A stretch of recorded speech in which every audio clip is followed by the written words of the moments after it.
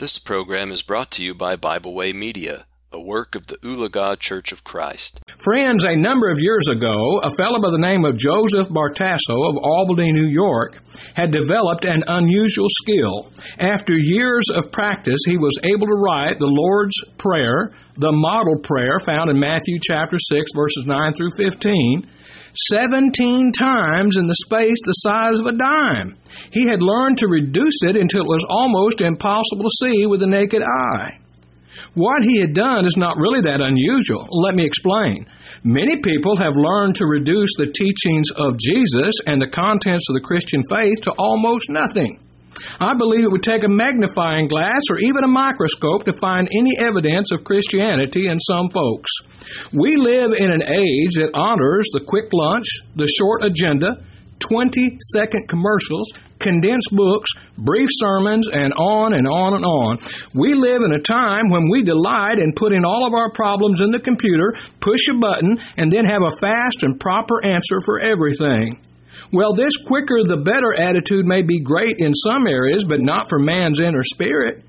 Yes, we must be concerned about feeding the inner man. Jesus said, "It is written, man shall not live by bread alone, but by every word that proceedeth out of the mouth of God." Matthew chapter 4 and verse 4. Friends, the inner man will shrivel up and die if we don't take the time to slow down.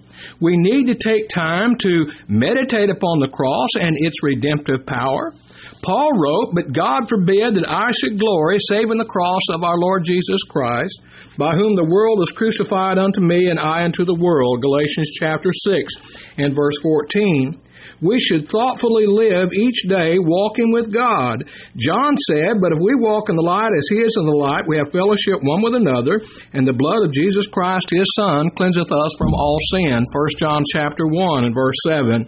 These are the things that will bring us power and peace. We cannot reduce the grand truths of the faith without severe penalty.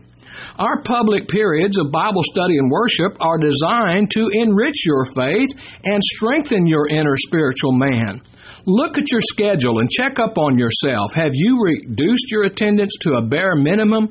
Hebrews chapter 10 and verse 25 still says, "Not forsaking the assembling of ourselves together, as the manner of some is, but exhorting one another, and so much the more as you see the day approaching." Friends, how much time do you take to feed your soul each day?